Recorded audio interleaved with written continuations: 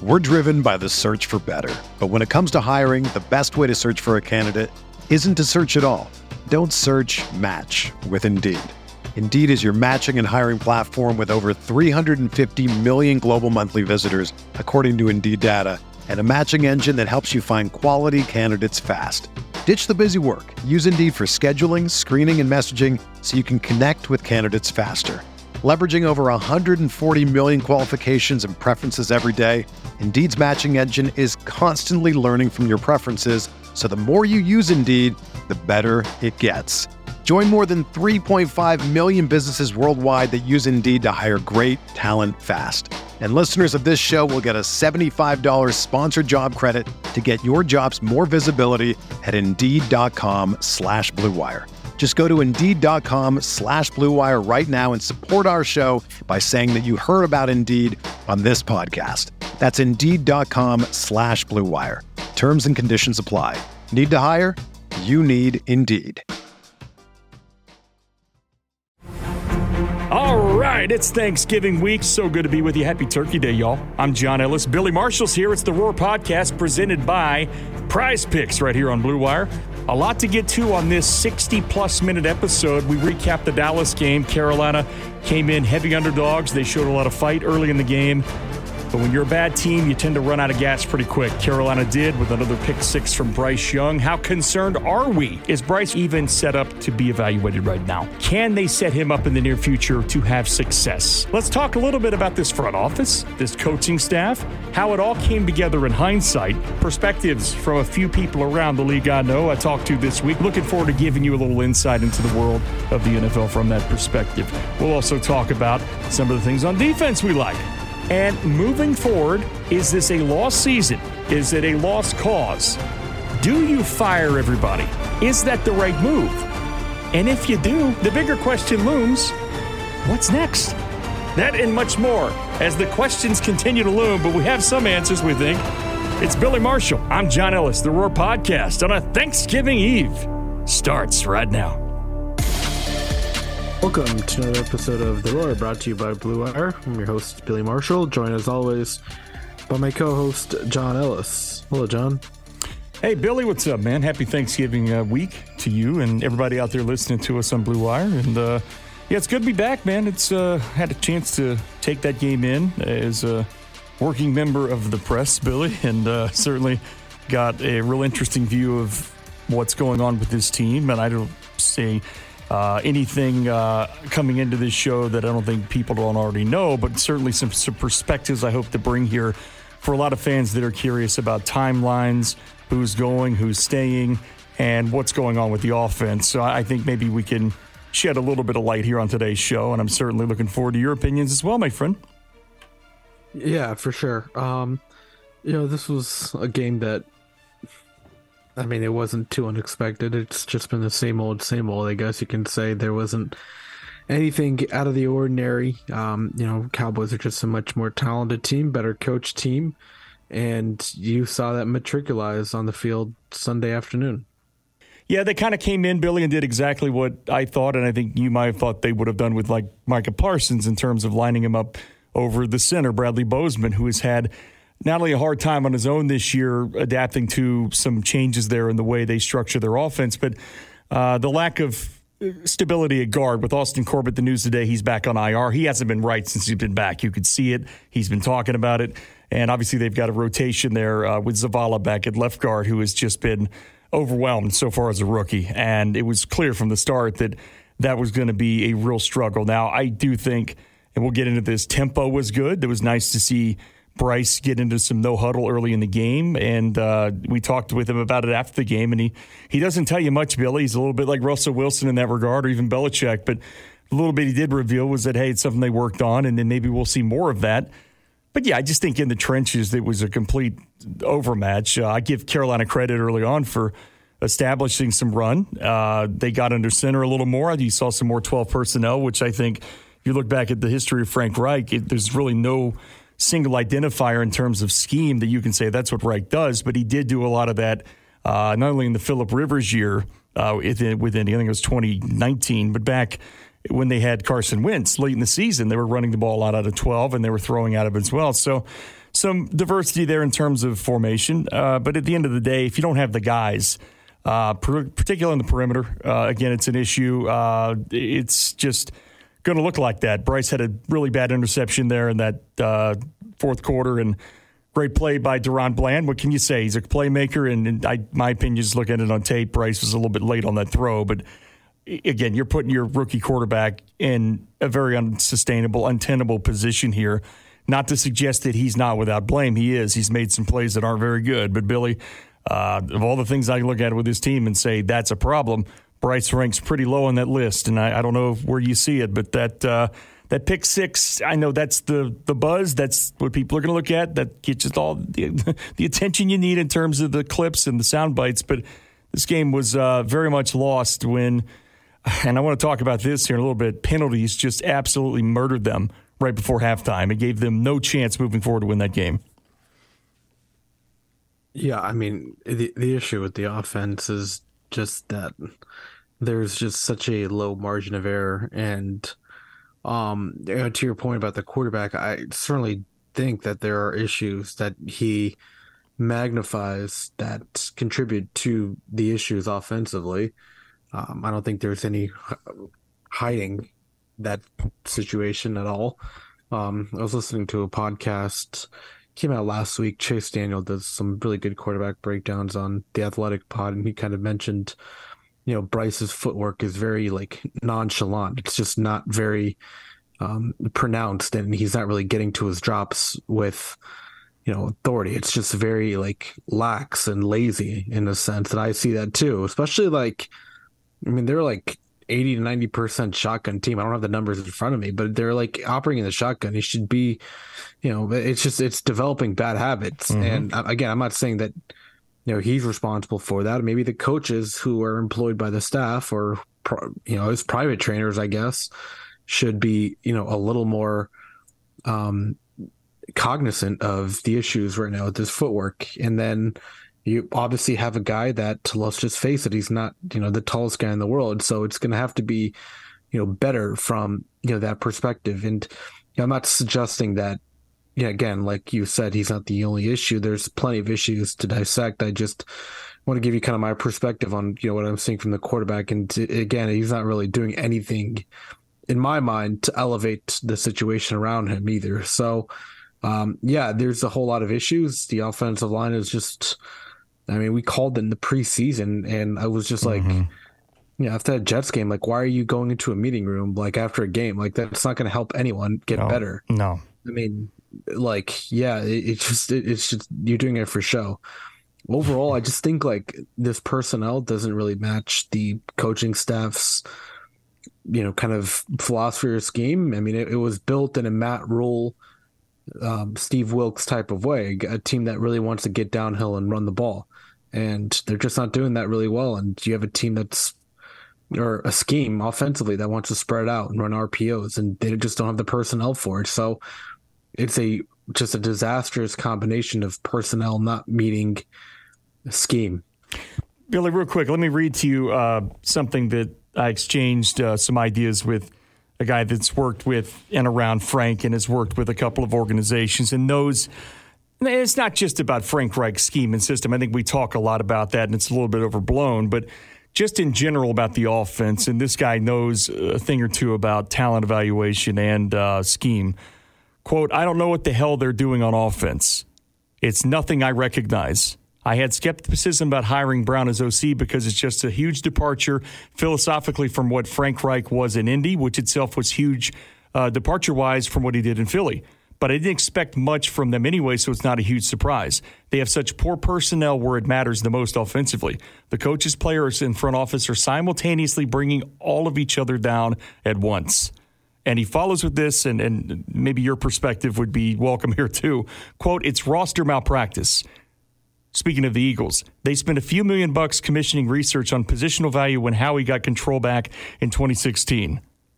And the data is just astonishingly black and white. The OL, quarterback, and the way you space the field are what generates almost 90% of production, particularly in the run game. And again, this is a guy I respect, a guy that understands not only offense, but personnel and how championship teams are built. And I'm not suggesting it's supposed to happen overnight, but this is in response to a couple questions I had, not only about the lack of boundary weapons coming into this season, but the fact that a guy like Miles Sanders, who did play quite well in this game from time to time, is your bell cow and it's paid as such. And Billy, I just get back to your point that, the offensive line, they're running out of shotgun a lot, and that's not something they were doing as much last year. So you assume this offensive line is going to carry over.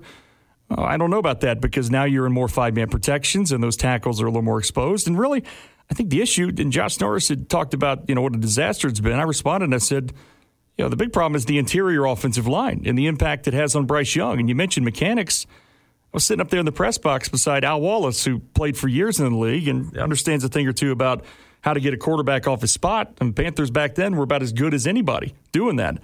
And that throw he made, another example, I don't think the footwork was terrible, but it's an indicator of what you talked about, that at times, even in Alabama, he looked very quiet and comfortable in the pocket and would throw with ease. And there's just a lack of urgency at times with his footwork and getting things in alignment. And it looks a little rustier than it did at Bama, and understandably so, Billy, because we didn't see consistent pressure in his face like this in college. And even in that last year, I think one of the points he made about his scouting report that you and I both had, you drove this home as well as anybody, is, Stroud is doing what he's doing now, and that's fine. But Stroud had a lot that was given to him in terms of answers before the play started at Ohio State, and the receivers were tremendous. The offensive line was tremendous, and that's carried over. And sometimes that happens. But I thought, with my eval on Bryce, is he was able to overcome a lot that senior year with relative deficiencies at skill positions relative to what they've had at Alabama years prior. But it just has not worked here so far. And it can work. It still should work. But I don't know what this front office was doing or thinking when they put this roster together, knowing what this quarterback needed and knowing presumably what the head coach likes to do and run, because it's totally misaligned. Yeah, I couldn't agree more. Bradley Bozeman is not a center that you re-sign for a scheme like this. Correct. And yeah, he was a good player last year when he was just getting off the ball, firing downhill, and creating waves in the run game, especially under center. And in this scheme, that's just not exactly what they're attempting. And so, look, when you're trying to make these trades, and I'm not going to relitigate everything that happened in the offseason, but it's just a continuation of issues that are being magnified now because of the record and the play on the field. Like, it's one thing to be 1-9, it's another thing to be 1-9 and looking completely terrible on the offensive side of the ball. Correct. If this isn't like you look at Arizona. I know they're 2-8 or 2-9, whatever, but they're competitive. You actually see the hallmarks of a team that's aligned at all three levels. This team, it's uninspired. And it just looks even worse because we have to come here every week and speak about the issues offensively, but the defense continues to just give this team chances, and they don't take it. Yeah, seriously. I asked Frank this after the game, and I could have been probably more eloquent in the way I asked it, because as a radio guy, I get a little long-winded, but he got the point. Just the lack of complementary football. And perhaps it's unfair because so much is put on the defense right now and special teams to carry that load. They're not without flaws, but on the whole, considering the injuries, I think Evero has shown why he's one of the top candidates for a head coaching job. And I hope to God that we get one more year out of him, but I'm not sure we will, considering the job he's done here. So the thing I asked Frank is, after that drive, let's just look at the end of the third quarter there where Carolina, again, I thought it was probably one of Bryce's best drives this season, where they go 10-plus plays. It takes a long time for them because, again, they had to convert 3 fourth downs. And that's like climbing Mount Everest, Billy, with this team, because they have very little muscle in the paint, or they philosophically don't believe that to be what they should do in those cases. The quarterback is undersized, so the tush-push is really not in play. And honestly, they were able to convert, but it's just thin margins on 4th and 1, and it's all passing stuff too. But they end up getting the touchdown. They pull within 7. Defense has played well all day, and then they get leaky on defense. And McCarthy and company are able to carve up a few things there, and they get a quick score, and then the pick 6, and then things get out of hand. So, I think it's frustrating because we come in here every week, we talk about how we want to see some type of progression with this offense. And a lot of the narrative was preseason, Billy. Well, Frank is just showing the very bare bones vanilla play calling. And you mentioned the Jets practice and the Jets preseason game. And I know it's preseason. I know it's joint practice. You could almost learn more from joint practice than you can from the games. And the overwhelming nature by which the Jets, who were probably one of the best 3 defenses in the league, came in and just overwhelmed and engulfed Carolina in the trenches. There was a look and an aesthetic to it that concerned me. And it does have to do in part to Bryce Young's size. You worry about him getting hurt, but you also worry about his ability to conduct what he does offensively as he did in Alabama without a pocket. If that interior collapses, you can have a little issues on the edge here or there, and he can negotiate that. But if the front 3 is just caving in on you, then you get into, as I call the David Carr syndrome, where it poisoned him for life. You start bouncing out of clean pockets, and you see a little bit of that. So, Bozeman to me was a great fit for what they did last year, as he was a great fit for Greg Roman because they're under center and they're running power and gap, and, a lot of this stuff is transferable. But you mentioned 3 wide and shotgun. I mean, they're at an all-time high right now for a franchise record in terms of the percentage of play share in that 3 wide, 1 tight end, shotgun or pistol look. Now they're getting some success with spacing now in terms of the run game, but that's still not helping them in the passing game. And that gets right back down to a fundamental issue of if you don't have anything in terms of separation at boundary, and as one scout told me that used to work with this team, the idea this year, it looks like, was going for catch radius over separation. Well, that's fine, but even so, how many opportunities is Bryce giving these guys to display that catch radius? Stroud, they're letting him cook over there, and he should, because he is so accurate and he's got great mechanics, and they have people that can get open. And I think from the beginning, they have been very reluctant to allow Bryce to do anything downfield. And it's further amplified now by the fact that you can't do much downfield with limited time to throw. And when he does go downfield, like we talked about during the draft, I know I brought it up, some of the throws at Alabama, at least on the boundary, didn't have real good arc on them, a little flat on some of these. He can throw the deep ball, but they're never doing it. So it's death by 1,000 paper cuts, and it's uninspired. And to boot, there's really no consistent run game to insulate him. And again, I get back to scheme, system, and all that, and that's fine. But there's a real problem right now with their inability to just find ways to be functional with what they have. And I suppose that's an indicator that what they have isn't good enough talent-wise. I'm not going to give up on Young quite yet, and that's not an emotional statement. It's a franchise that's been moving in circles and chasing their own tail since 2019. There was a stat, Billy, that was posted about the Steelers with Matt Canada getting fired. The first time since 1941 that franchise has fired a coordinator or head coach midseason. Panthers have done that 5 times since 2019. Now, I'm not saying some of those weren't deserved, but the days of me getting woefully impatient this soon into year 1 of something are behind me. But 1-9 is absolutely ridiculous. Not that I thought they'd beat Dallas, but the ways in which they're giving games away without even the talent being the issue. Before halftime, they get a field goal, Billy. They moved to within 7 points. They kick the ball out of bounds. That hasn't happened here probably since John Casey was around. Then they give up 2 15-yard penalties on the plus side of the field for Dallas. That's 45 yards worth of real estate they gave them. And it's a 90-second drive that scores and a touchdown. And that's right there, your opportunity, if you're Carolina, to start saying, okay, you know what? Maybe we're out of this race. Maybe playoffs don't matter, but a damn win does matter. It does matter to win games right now with this young quarterback, with this team that's trying to find their way together. And they just continue to find ways, whether it's personnel being bad, and when the personnel steps up and plays well, they make stupid mistakes on the field. And we talked about game management, clock issues.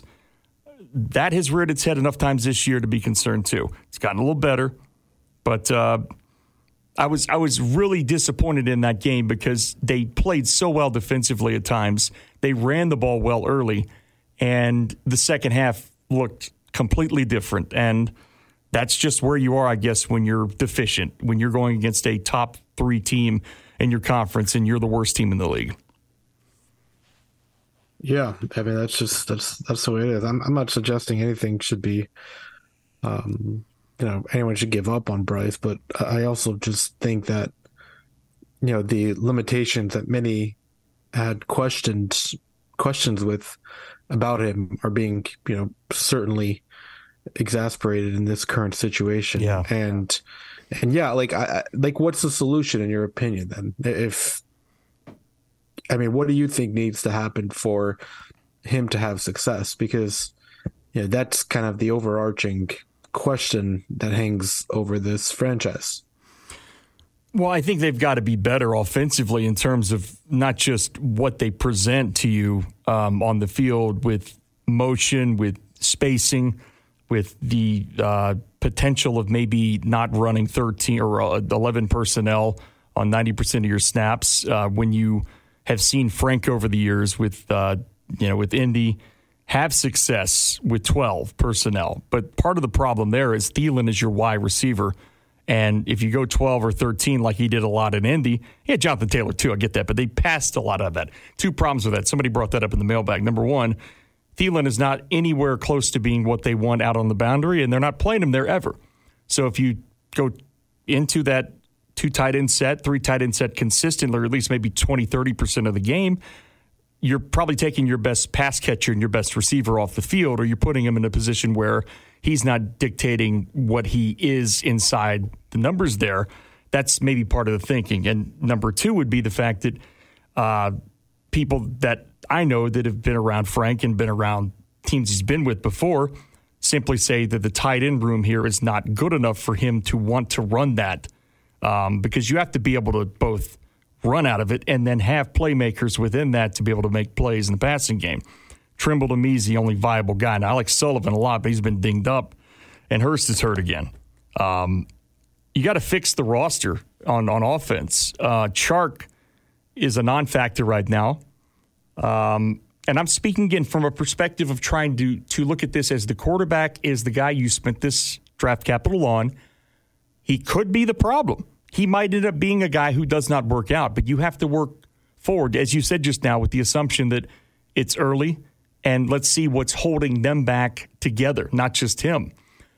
I think the offensive line has to be completely married with whatever their philosophy is on offense. And I think we're learning now when you take them out of that comfort zone they were in last year, they weren't perfect last year either, Billy. There were moments in Cincinnati, moments in Baltimore, moments against Pittsburgh where that line that we praised last year had some bad days, even when they were winning. So I think there was a bit of a misleading notion that, oh, they're all set. I didn't think they were all set. I thought it was a pretty good unit if they were healthy. Here's the problem. Last game of the year. that game that we both said, oh, man, a lot of things came out of that weren't great. The win was nice, I guess, theoretically, but it cost them positioning. And then they lost Christensen and they lost Corbett. And Corbett was never right. Now he's back on IR, and it's a mess at guard. It's put a lot of strain on Bozeman and the tackles, and all of that has to be fixed. With that said, you're right about the elevation part. Bryce has limitations physically. And this was the concern I had that, yeah, there's some really good things he does in terms of accuracy, seeing the field, leading receivers, throwing people open. The idea that he was going to be a point guard, I didn't spend a lot of time giving that any credence. That was a David Tepper statement. And it was a statement made that also was followed by the fact that, well, and being a point guard, as David Tepper, I'm paraphrasing here, it can allow us to allocate resources to the defense. basically saying we could be cheap at receiver because he's Steph Curry, and we can, get 4 Mark Eatons on the perimeter or 4 Bill Cartwrights. That to me, I think you keep everything going like it is for the most part in terms of the staff and the quarterback for 24 months. I said that from day one, if they had won 2 of these games by an inch or 2, which the Minnesota game was right there until it got fumbled away, and then you've got the Chicago game, maybe another one in there in the mix. If you're 3 wins instead of 1 right now, does that change the outlook? Does the whole staff get fired?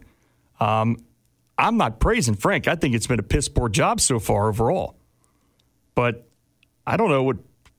I got some thoughts on this in a minute, Billy. I got deeper thoughts about if they do make that move, what that could mean and what do we think about that. But my personal opinion is at least get them through this year. And if it's a really rough start through like week 8 next year, I mean, okay, have that conversation. But firing a lot of people right now after they put all that money and time and effort into bringing it all together, which we can also discuss how that came to be because there's some stuff I'm learning about that we might not have known. Let's stay on this topic here. Yeah.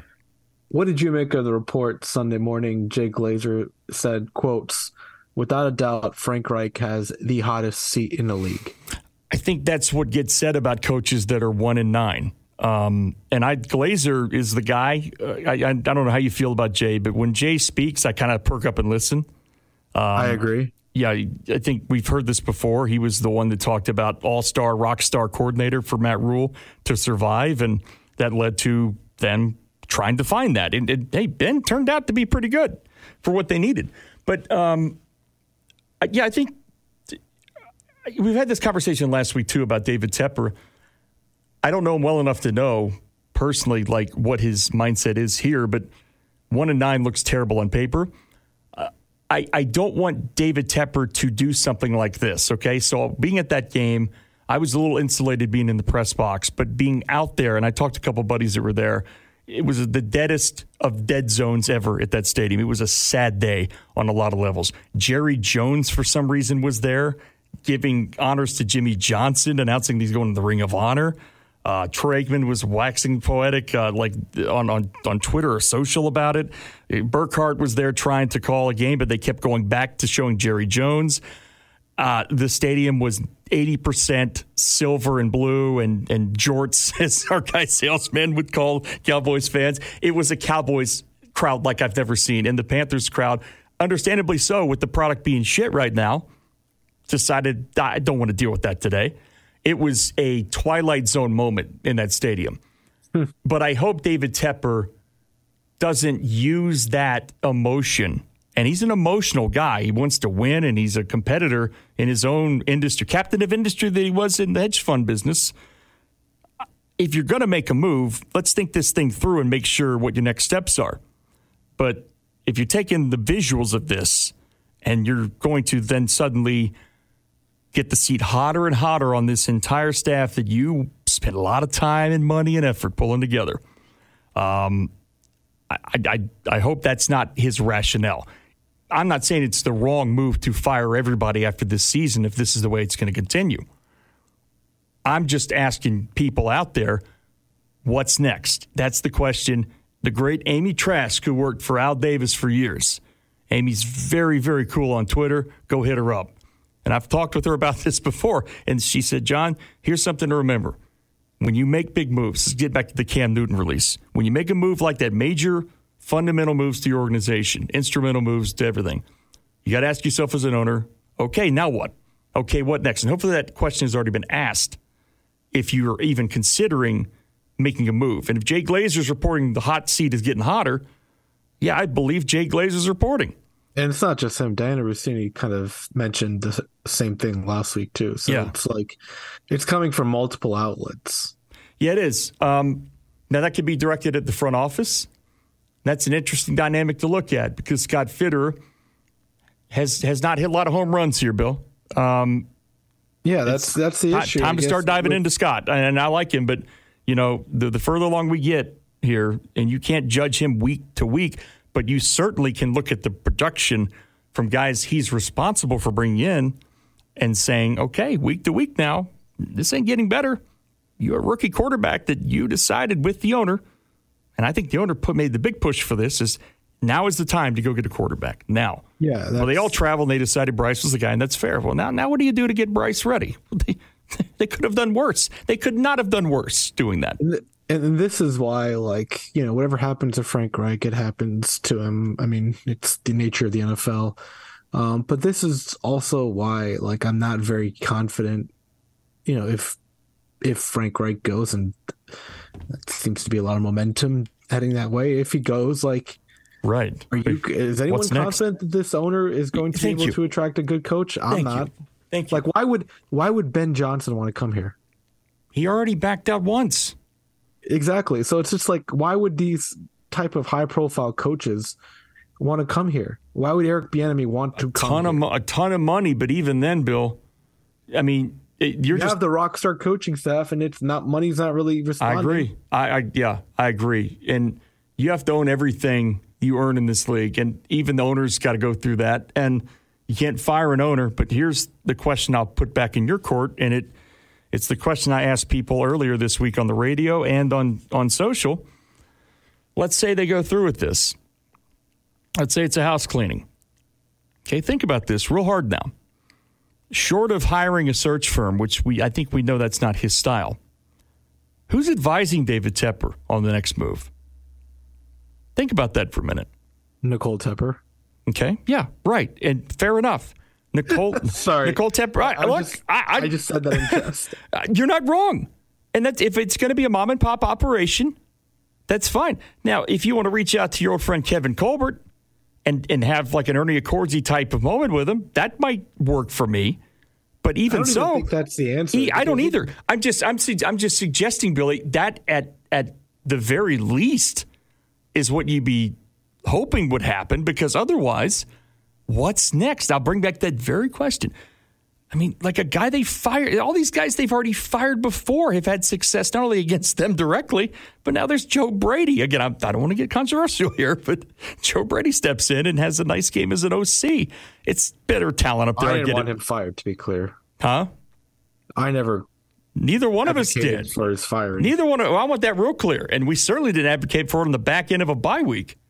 It's awful. But anyway, Dave's been here for all of this, and it's his responsibility ultimately to make decisions for all of it. Now, I don't think I've said this before. Somebody asked me on our Twitter Spaces this week, how involved is he in personnel? I don't think he's that involved as people may think, but I do think when you start hearing reports about hot seat, who's leaking that? Where's that coming from? Why is it coming out now? It's coming from somewhere in that building. And honestly, I think as bad as this season looks and realistically is right now, rookie quarterbacks at times in this league go through these growing pains. And part of the problem, too, is you're putting this microscope under this rookie quarterback, and it's all or nothing about him. And everything, as you said, this season should be largely about evaluating his progress. Greg Olsen said on the broadcast what I've been saying for weeks. It's really hard to evaluate Bryce Young on a full scope level right now. The things you mentioned, the bad habits that creep in, yes, those are perfectly available on tape to evaluate. Missing some guys on some go routes they've called, yes, that's on him. He's made some great plays as well, Bill, that I've seen in person and in practice and also in games. But the conditions under which he's operating, they're not only not ideal, it's a calamity. It's the slowest group of receivers I've seen with this franchise. I know O'Sullivan was ahead of this, but I'm not borrowing material from him. I see it myself. And the guys out there that have speed, you bring in Chark, that's your speed guy. You hardly ever throw it to him. You hardly ever involve him. The tight end group is underwhelming. I like Tremble, but they don't run him enough in terms of, stuff that makes sense. And it comes down to Bryce having just not enough time to do what he's at his best with, which is use his mind to see the field. When he gets into scramble point guard mode, I'm not comfortable with that. It's not because I think he's going to get hurt. That could happen. It's because he's going to throw balls in the dirt. Occasionally he'll throw a bad ball that gets picked off. He needs to be in the pocket in a relaxed state that he's usually in, very calm and measured, and then the footwork will work when the line works with him. I'm not suggesting it has to be the 93 Cowboys offensive line, but this interior pressure and the run blocking that accompanies it, it's collectively among the worst I've seen in franchise history. Welcome to the NFL, Bryce Young. And how much kind of responsibility lies with like the development or lack thereof of this offensive line? Campman, he was a holdover, and I'm starting to think it wasn't the right decision to bring him back because, he probably isn't, doesn't understand the offense and what they should be asking their offensive linemen, and the lack of development from players on this offensive line is a pretty striking issue right now. It's funny you bring that up because I kind of teased this during the week, and you and I have some mutual people that we know Frank and know kind of the background with his story with Philly and other teams. There's a couple other people I've made connections with outside of that. And a lot of these guys are in the scouting world. A couple of them are former players. And this is what one had to say about the idea I brought up last year about Roy Istvaan. And Jeff Stoutland. Jeff Stoutland is arguably the best offensive line coach on the planet. And the Eagles have great personnel. And they're always doing their job correctly, it seems. And Roy's his right-hand man. So this guy that knows Roy, back when Frank got hired, said, hey, this is a guy they might want to look at for continuity reasons and all that. And I brought it back up to him again, and this is what he said. Frank doesn't know Roy that well, but the Eagles blocked the Colts from interviewing him anyway, so he was never going anywhere. I doubt Campen is the reason things are going the way they are. He's a good coach with a good track record. They made a mistake giving up one of the offensive assets they had on top of the other asset they could have used to acquire another one. Hindsight's 20/20, and I like Bryce. I don't hold that against him. He's just not being put in a position to succeed in so many ways. As far as the offensive line goes, this guy continues. The personnel is bad, and it's not married correctly with the coordination, and the coordination lies on the coach, and in large part, Thomas Brown, who comes from a completely different set of principles. And that's what he had to say. So I don't know if I agree or disagree with everything he says, but Campen didn't forget how to do his job overnight. I don't know if there's the more I think about it, and based off that quote, the more I think about it, the more I realize that this front office and ownership probably had too much of a say in how this coaching staff was assembled. Mm-hmm. And that obviously is pretty worrying because, I mean, you could fire the front office, but like the owner, you can't. And yeah, right. So, like, where's the accountability going to be at the end of the year? To me, Frank Reich, Thomas Brown, James Campman, all of these guys are just scapegoats, in my opinion. And, the real heart of the issue lies above them. Mm-hmm. Those guys, I'm sure they had their preferences in the draft and personnel-wise, but I can tell you this much. They didn't decide to trade DJ Moore, who's having an outstanding season in Chicago. Looking worse by the week. And it's not an indictment on Bryce, Billy, but it's looking worse by the week when you see the lack of explosion on offense here and then Bryce's struggles. And maybe that'll change, but it's going to take a little time. And like the thing that kind of just that I'm just trying to understand this franchise is like, since the owner bought the team and he kind of went in his own direction after he fired Rivera, every year it's been a continuation of, they're one QB away when they're not. Exactly. Like you're not a QB away when you sign Bridgewater to the largest deal he's ever signed, and then you trade multiple draft picks for Sam Darnold, and then you trade for Baker Mayfield, and then you trade up for Bryce Young. Like, forgot about maybe this. Just have a little bit of humility and realize that your roster is much more flawed than you gave it credit for. Like, yeah, and this is what I was trying to say last year, in that, yeah, they were winning games, but they were still a pretty flawed team. They were. I mean, we saw them like barely beat, that week 18 game. That was one of the worst games. The worst games I've ever seen. And somehow, look, at the time, I know it's only happened a few times where coaches yank guys out. Like Lovie Smith did this so Tampa could get Jameis, but We saw that at the time, I think. I know you had talked about what that could have cost the team in terms of draft positioning. And I know the feeling was this could be a big springboard. I wasn't very inspired by that win. I'll be honest with you. I'm usually the guy at the end of the year that's like, all right, now that means something. That I was kind of like, look, can we just get this shit over with? They blew their chance at Tampa. They had an opportunity, and I really like Steve a lot. And I mean that sincerely. And I'm not suggesting at all that he should not have been given a fair shake to do this job. Maybe they gave him one, but I don't think it's fair. I don't think it's. That game didn't mean anything. Huh? So clearly they didn't give him a fair shot because that Week 18 game meant nothing. He didn't go to the game. The owner wasn't there. Yeah. Well, I think forgot about that. Yeah, exactly. So I think in that regard, like you look back and there's a conversation piece out there now, but people are comparing Rule and saying that Rule was better. That if you believe that he's better than Frank Reich, then you can live in that world. I don't care. The Steve Wilkes remorse and regret, I understand the frustration there, but I'm still not so sure that they should not have moved in a different direction. And I don't even think it had to be an offensive guru at head coach. If you talk to enough people that have worked around Frank over the years, Billy, he's not really considered an offensive guru. He's not. He's been in some good systems. He's a great quarterback developer. He has been before.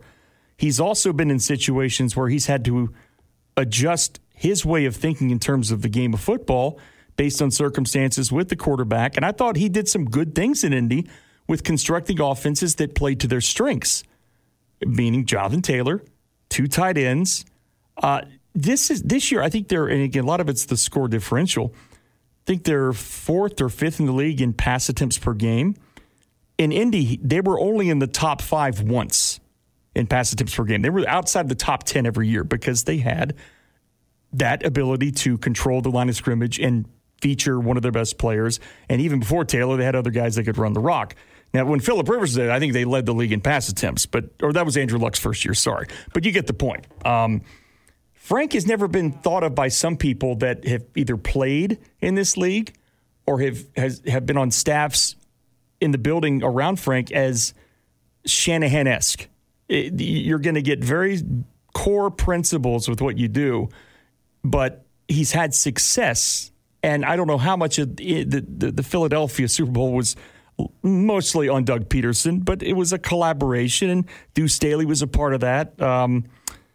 But the idea that Frank was going to come in and not call plays, look, I never bought into the idea that he was going to give the play calling up that soon. I was surprised that he did, even though he said at camp he probably would at some point. I don't know how effective he'll be as a head coach without calling plays. It's all he's ever done. So when you take that away from him, what is he a CEO type? Does he give you value there? Can he properly manage a game? It's helped him when he has. Is Thomas Brown ready? I think he's a great coach. I could say that all day, but you can't showcase that with this offensive line looking like it is. And you can't showcase that with the lack of things they have to throw to on the outside. There's nothing to showcase. The way Thomas Brown called that game in the end, I thought was pretty masterful against Houston. He knew what they had. He knew what they didn't have. And they paper cut the Texans to death. And they were fortunate to get that 4th down play done. But Thomas understood their limitations, and they played to their strengths, which is short area passing and get the ball out quick. And the communication was good. So, I mean, that's a long-winded way of kind of following up on what you said there. But, yeah, this is a problem that starts at the top. When you go in from 2018 all the way to now, and all that's happened is losing. And even the moves you try to get excited about off the field, the acquisitions are mostly L's. And the few good ones they've made, they don't keep those guys. Or they go some other direction, or they let guys go that have great success elsewhere. I get the McCaffrey thing. I mean, he was injured a lot here. Right place, right time in San Francisco, things are better for him. God bless. The fact they got draft assets back for Robbie Chosen Anderson was pretty good, considering he was getting barked off the field, and that was a bad visual. But they still got something in return. Okay, fair enough.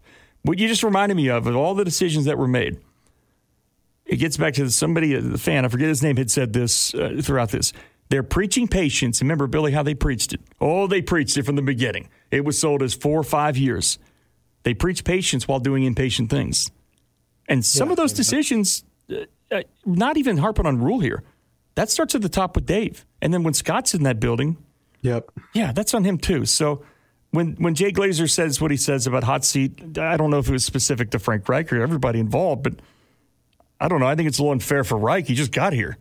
Scott's at least been here for a little while. And to be fair, it's very clear the division of labor between Scott, his people, and Frank Reich and his staff. And there is input and there is collaboration. But at the end of the day, this is not a Matt Rule situation where he's in there making personnel moves.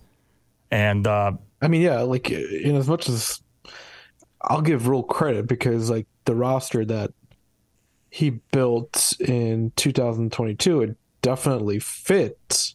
It did. The offense. Yep. Like, we can quibble with his overall direction and if that was the right move. But I want to agree with that, Doug, because I'm known as a Rule hater and I'm probably earned that tag. But he finally kind of understood, hey, McAdoo and I could probably work together in terms of my identity, which is I want to be more run first, or at least run heavier. Joe Brady wasn't the right fit, and he understood that, and the timing was bad on the move. But, yeah, I agree. I mean, Matt deserves some credit. I mean, he found some good athletes, too, in that draft and those drafts and was able to feature them the right way. And but yeah, Scott, it's hard to know when when does the clock start in terms of the proper time to evaluate his role in bad moves. And to be completely fair to him, I started that with this offseason. Now, you can go back and include his name in the bad moves that were made, and he deserves some accountability on that end. Ultimately, it's what the GM thinks. And if he's sick of this, we've seen Marty Herney fired midseason before by another owner. We've seen David, not David Tepper, but what's his name? Gettleman. Kind of forgot that guy even existed for a minute. He was canned before season, and that's not unusual, but, it was a weird time then. So this team has gone through this before, and hopefully Scott makes it out. Hopefully the moves get smarter and better. They got a lot of cap room next year, but I'm already looking around at the free agent wire and kind of sensing that some of these guys are going to want to come back to the teams. We had Brad Spielberger on this week. I know you're pretty good friends with Brad. You know his work, and he's the guy I go to. Before. Yeah, Brad is you introduced me to him, and he's like my go-to guy on Fox Sports Upstate now, and he knows ball and he knows cap. And he kind of made the point that a lot of these guys out there in the wide receiver market, they could be looking to be retained and could end up right back where they started, like Higgins. And so I think the draft stuff, they got to be careful about, the picks they do have, make them work. And Mingo and company, I mean, it's early days. I'm not going to just go ballistic, but you look at other guys like Tank Dell doing well now. I mean, who's to say? Josh Downs. That's the kind of receiver they probably could use in this offense right now that could challenge, the deep quarters of the field there. And nobody they have right now can do any of that. Prize Picks. It's the most fun I've had, winning up to 25 times my money this football season. You just select 2 or more players, pick more or less on their projected stats, and place your entry. Hey, look, testing my skills on Prize Picks this football season is the most exciting way to play daily fantasy sports. If you have the skills, you can turn $10 into $250 with just a few taps. It's simple to play. You can make your picks and submit your entry in less than 60 seconds. Quick withdrawals, easy gameplay, enormous selections of players and stat types are what make Prize Picks the #1 daily fantasy sports app. Prize Picks offers weekly promotions that can lead to big payouts such as Taco Tuesday. Each Tuesday, Prize Picks discounts select player projections up to 25% to provide even more value. They offer Apple Pay for quick and easy deposits into your accounts this football season. Go to prizepicks.com/roar, ROAR, and use the code ROAR for a first deposit match of up to $100. Prizepicks.com/roar, the promo code ROAR, ROAR. Daily fantasy sports made easy with Prize Picks. Again, it's not a Mingo thing. It's just like, why are we relying on a rookie to elevate this entire situation? Yeah, a day 2 rookie at that. Like, even it's not about if you chose Mingo over Downs over Dell or whoever. Like, Jaden Reed is another guy that's getting a lot of publicity. Yep.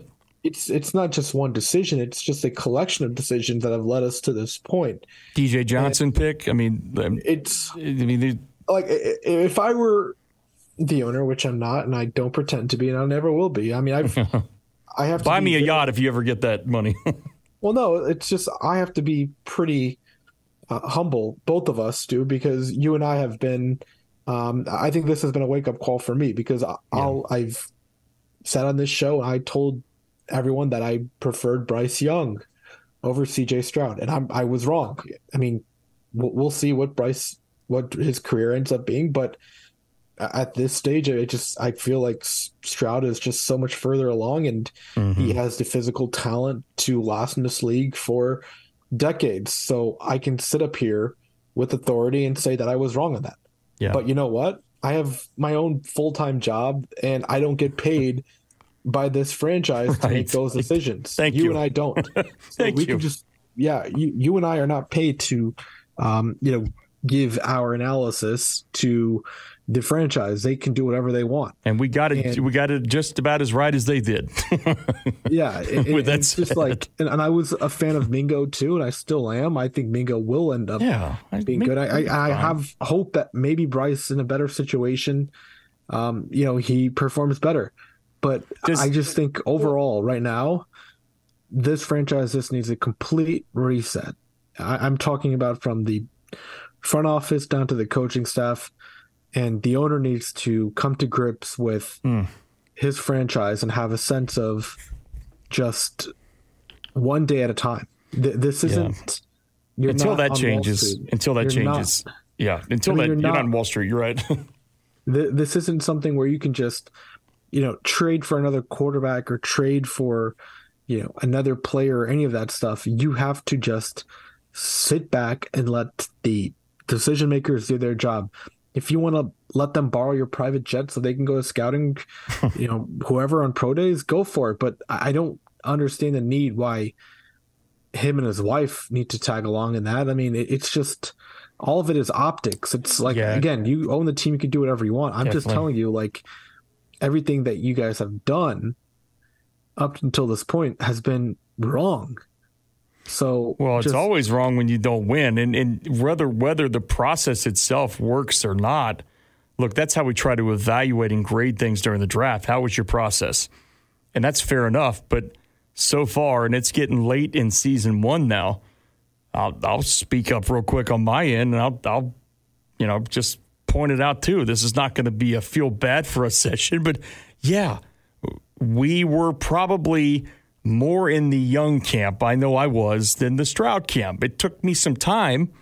I had to shut everybody off, all the Twitter alerts, all of it, all the gurus, everybody, and just do my own little film study. And again, I don't have enough time to do hours of it, but I did a couple of days here and there poking in. And then I talked to a few people around the scouting world and kind of got their sense of it. And most people felt, I think, like we did because of the what he showed on tape, what he showed in terms of seeing the field, fast, processing. I don't want to talk about S2 anymore. People are weaponizing that again for the wrong reasons. They're weaponizing against those guys, and I think we like them. It's really sad. It's like Chris Sims. Sims is just, he's a guy that loves to milk his own priors, and that's why I don't respect him a lot in terms of what he does, because he was all over Stroud. He also called Will Anderson like the fifth best person in the draft, and we'll see if that happens in terms of his edge position. But anyway, a lot of people are doing it. It's not just Sims. He had Zach Wilson, by the way, as QB1. Yes, he did, ahead of Trevor Lawrence, which has worked out swimmingly. Zach Wilson has just been benched, by the way, for a guy named Tim Boyle. So way to go. Third string. Yep, way to go, Chris. We're a very transparent show. We always have been, and it's not that we screwed up. It's that we don't know yet what to make of it. But right now, Stroud has exceeded expectations by leaps and bounds. I could probably tell you that coming here, it wouldn't look quite as great, but it would look better than what probably Young has put out so far, because he has some physical tools about him that can overcome some of what we're seeing now. I will say that, again, I can't fully evaluate Young. That's the frustrating part about it, because if things were a little cleaner. I'm not even saying it has to be great or even good. It could be bad. It's catastrophic. I can't remember an offense in this franchise's 29-year history that has been this bad week to week. Uncompetitive. The Clausen offense probably, okay? But at least like the 2002 offense, they were close to the vest, limit turnovers, run it, milk the clock. That I get that. There's a purpose behind that. None of this is connected at all. There's no connectivity between the line play, the schematics from the passing perspective, the lack of commitment and execution in the run game with run blockers, at least 3 or 4 of them that were there last year that did a fine job in that department, and the inability to lean into what's strong for you and the inability to avoid leaning into where you're weak and inviting a traffic accident every single week. They're inviting it. And yeah, clean house. Go for it. Because honestly, what's next? Where's the intel coming from for the owner that believes he has all the answers? And I certainly respect how that gentleman has built his empire. I respect a lot about what he's tried to do outside of the Panthers operation. He's done a great job in a lot of venues being successful. So it's not about me coming on here and clowning the owner of the Panthers. Probably not a good thing for me to do anyway. But I mean, it's honest. And the clowning is happening in front of him on game days when 80% of the he's lucky that Dallas, their colors are silver and blue. So it doesn't kind of like imagine if it was like bright yellow or Chiefs or the Packers or the 49ers. Oh, they got away with that one because visually it didn't occur to me in the press box. It was a big deal. But the colors obviously mimic. And so, I mean, yeah, like if you're looking to clean house, here's the point about that. I just think like that you have to. You've got I think you have to do everything you do with a purpose. It's not about appearances. If you're in that building, and Tepper knows what's going on in the building better than anybody because he owns the team. If you're in that building and you get the sense, and you're at least confident in your assessment as an owner in this league for now almost 5-6 years, that, okay, I see this going in a direction that will not work. Let me not waste any more time on this. Let me go on to my next move. Hopefully there is a plan there for that.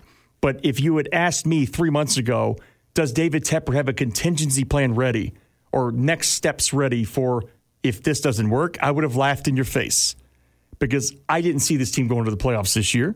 But I certainly saw them being in a position where they had 4 wins on the board by now. I mean, and even though they wouldn't be playoff ready this year, maybe Bryce would still be having the same issues. The fact they haven't found a way to win other than that one Houston game, you got to at some point, like the Colts are doing. They stink in a lot of ways, but they're manufacturing wins with pick sixes and takeaways, and they're doing things outside of the quarterback position to show that they might have the right guy. Frank is the head coach. He's not the offensive coordinator. He's not the play designer. He's the goddamn head coach, with all due respect. Sorry about the language. But his job as head coach is to win football games, and they're not winning any. And I understand David Tepper would be frustrated by that. Do what you got to do.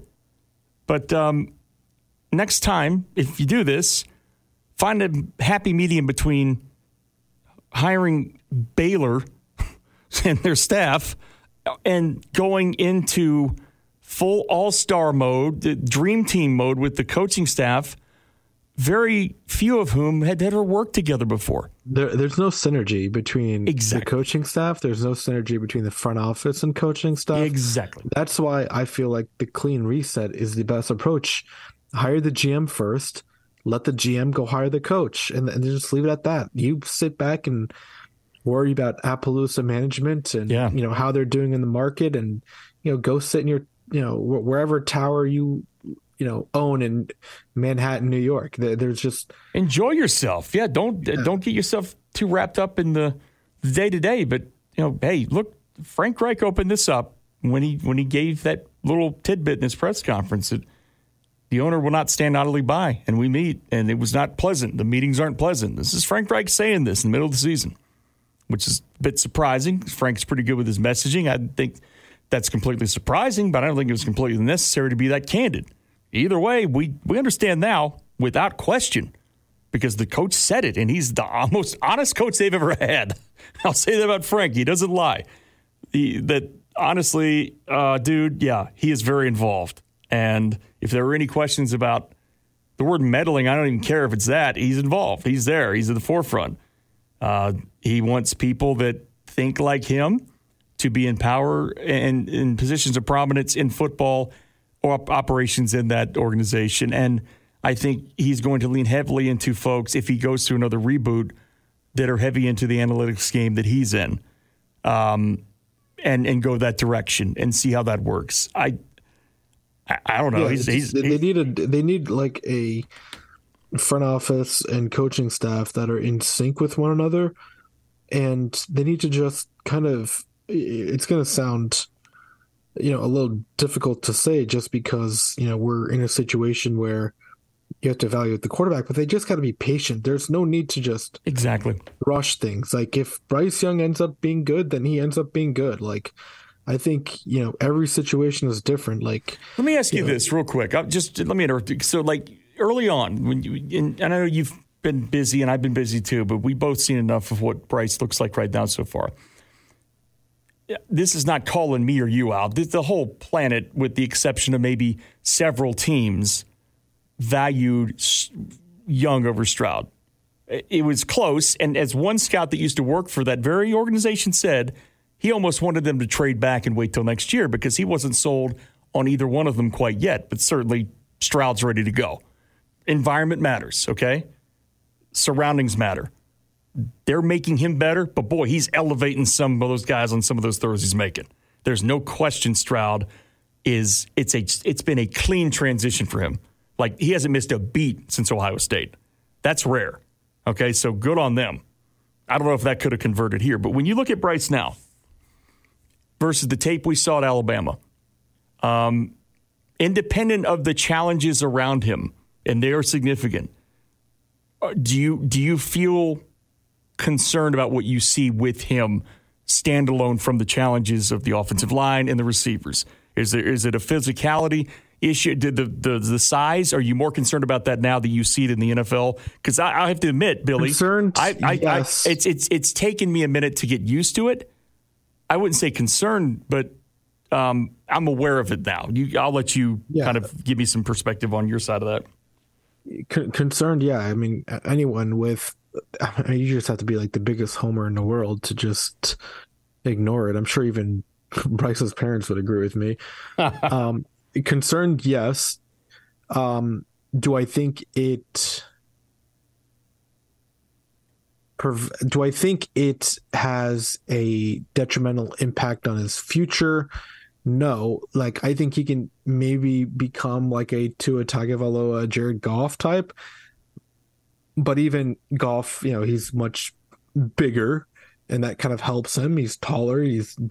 For all the issues with Jared Goff, he's like one of the most durable QBs in the NFL. And I say that knocking on wood, hoping he doesn't get injured because the Lions are doing some good things. Yeah, it's worked out. But yeah, I think he can do that. Like even like Tua, like I was kind of lukewarm on him after his first 2 years, but he's turned out to be a perennial, at least, candidate for one of the best quarterbacks in the league, just from a production standpoint. Remember we talked to Bowen? We talked to Bowen, and he said there were some Joe Burrow-esque traits. He didn't say Joe Burrow, but is it fair to think, even early on, is it too early to tell that he could still, with a guy like Chase and Boyd and Higgins, could he still do that? Or does the eyeball test tell you, I don't know? I mean, right now, I don't know, just because this is the issue right now, John. It's they don't have the resources to surround him with that type of talent. Exactly. Cincinnati in that draft, they took, obviously Burrow, and then they drafted Higgins. They already had Tyler Boyd in the roster. And then the next year, Burrow shows plenty of flashes as a rookie. Then he, has a very, detrimental injury, and they kind of, I don't want to say tank, but I mean, they lose a bunch of games and they draft Jamar Chase the next year. Yeah. I mean, Panthers aren't afforded that luxury. Their number one pick, which right now is the number one overall pick, is going to Chicago. And they'll get Marvin Harrison with one of those two picks, probably. Yeah. So, like, do I think Bryce will be put in a situation where he will have the same type of impact as Tua or as Burrow?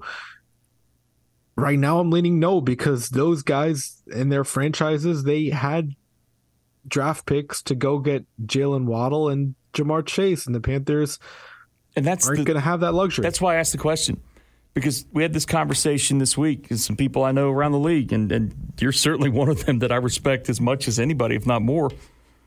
But every good quarterback in this league, the elite ones, I don't stack them and rank them, and it's just not something I'm interested in doing. But I mean, the ones that we consider by and large, to be the ones that are at the top of the shelf there, whether it's Jalen Hurts, unique skill set, obviously physically, and he can do things that impact the run game, which puts him a cut above. But now he's got Brown on one side. He's got, obviously, Smith on the other.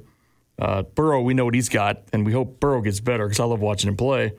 Mahomes is kind of an exception, but you see their offense now, they stink in the fourth quarter because they're very limited on the perimeter. You got to have perimeter weapons. Tua, the explosion there with his numbers happened when, that doesn't happen without Hill and Waddle. Come on, let's be real. Give him credit, but McDaniel's done a nice job with that too.